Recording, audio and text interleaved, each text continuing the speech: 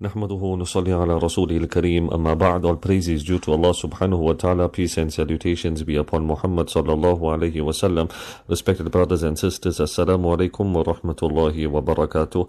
We praise and thank Allah subhanahu wa ta'ala for every favor that Allah has blessed us with, and we continue our discussion on the life of Muhammad sallallahu alayhi wa sallam.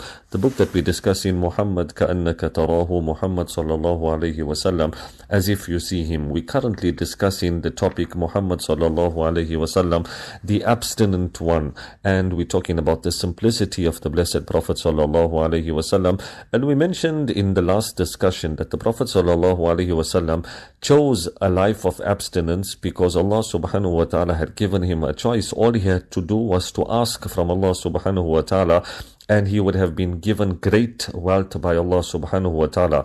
But he preferred to follow the way of a zahid, one who is abstinent, so that he could save his share of good things for the year after.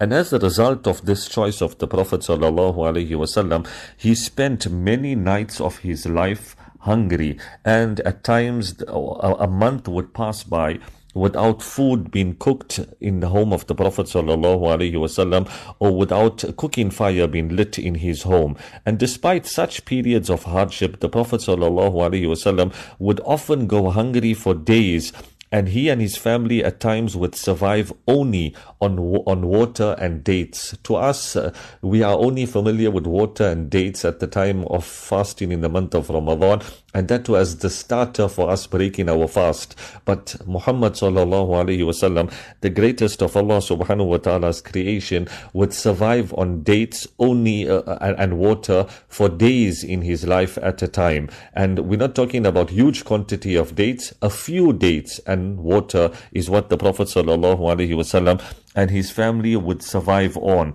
And this would happen often, and also on occasions the Prophet sallallahu alaihi wasallam would suppress the pangs of hunger by tying a stone around his stomach. There's a famous incident that had taken place where the companions had come to the Prophet sallallahu alaihi wasallam, because remember, they themselves had undergone so much of hardship and sacrifice. So they came to the Prophet sallallahu alaihi wasallam complaining of the hunger and the difficult situation that they found themselves in.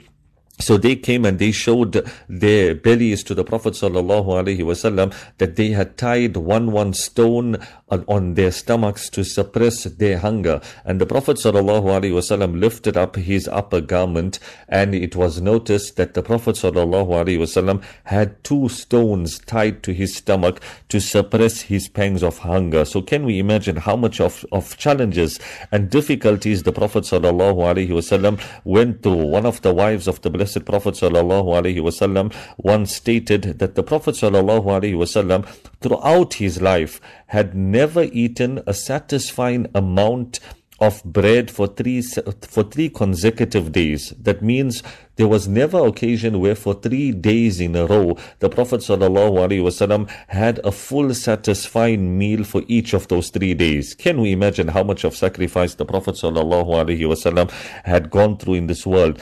And on various occasions in his life, the Prophet sallallahu alaihi wasallam would go through these difficulties and these challenges. He never slept on a comfortable bed. He slept on a makeshift bed that was made of straw, and that straw would actually leave marks on the body of the Prophet sallallahu alaihi wasallam. His house was not made of bricks or cement, but the house of Muhammad sallallahu alaihi wasallam, the greatest of mankind, on the contrary, was made of simple clay. It was small, its roof was low, so there was no luxuries and comfort that we find in the life of the Prophet sallallahu alaihi wasallam. And yet the Prophet sallallahu alaihi wasallam never ever complained. He never ever asked Allah subhanahu wa ta'ala for the luxuries of this world, and he never had a problem with the difficulties that he had experienced, because the Prophet sallallahu alaihi wasallam's focus was on the year after and on completing his mission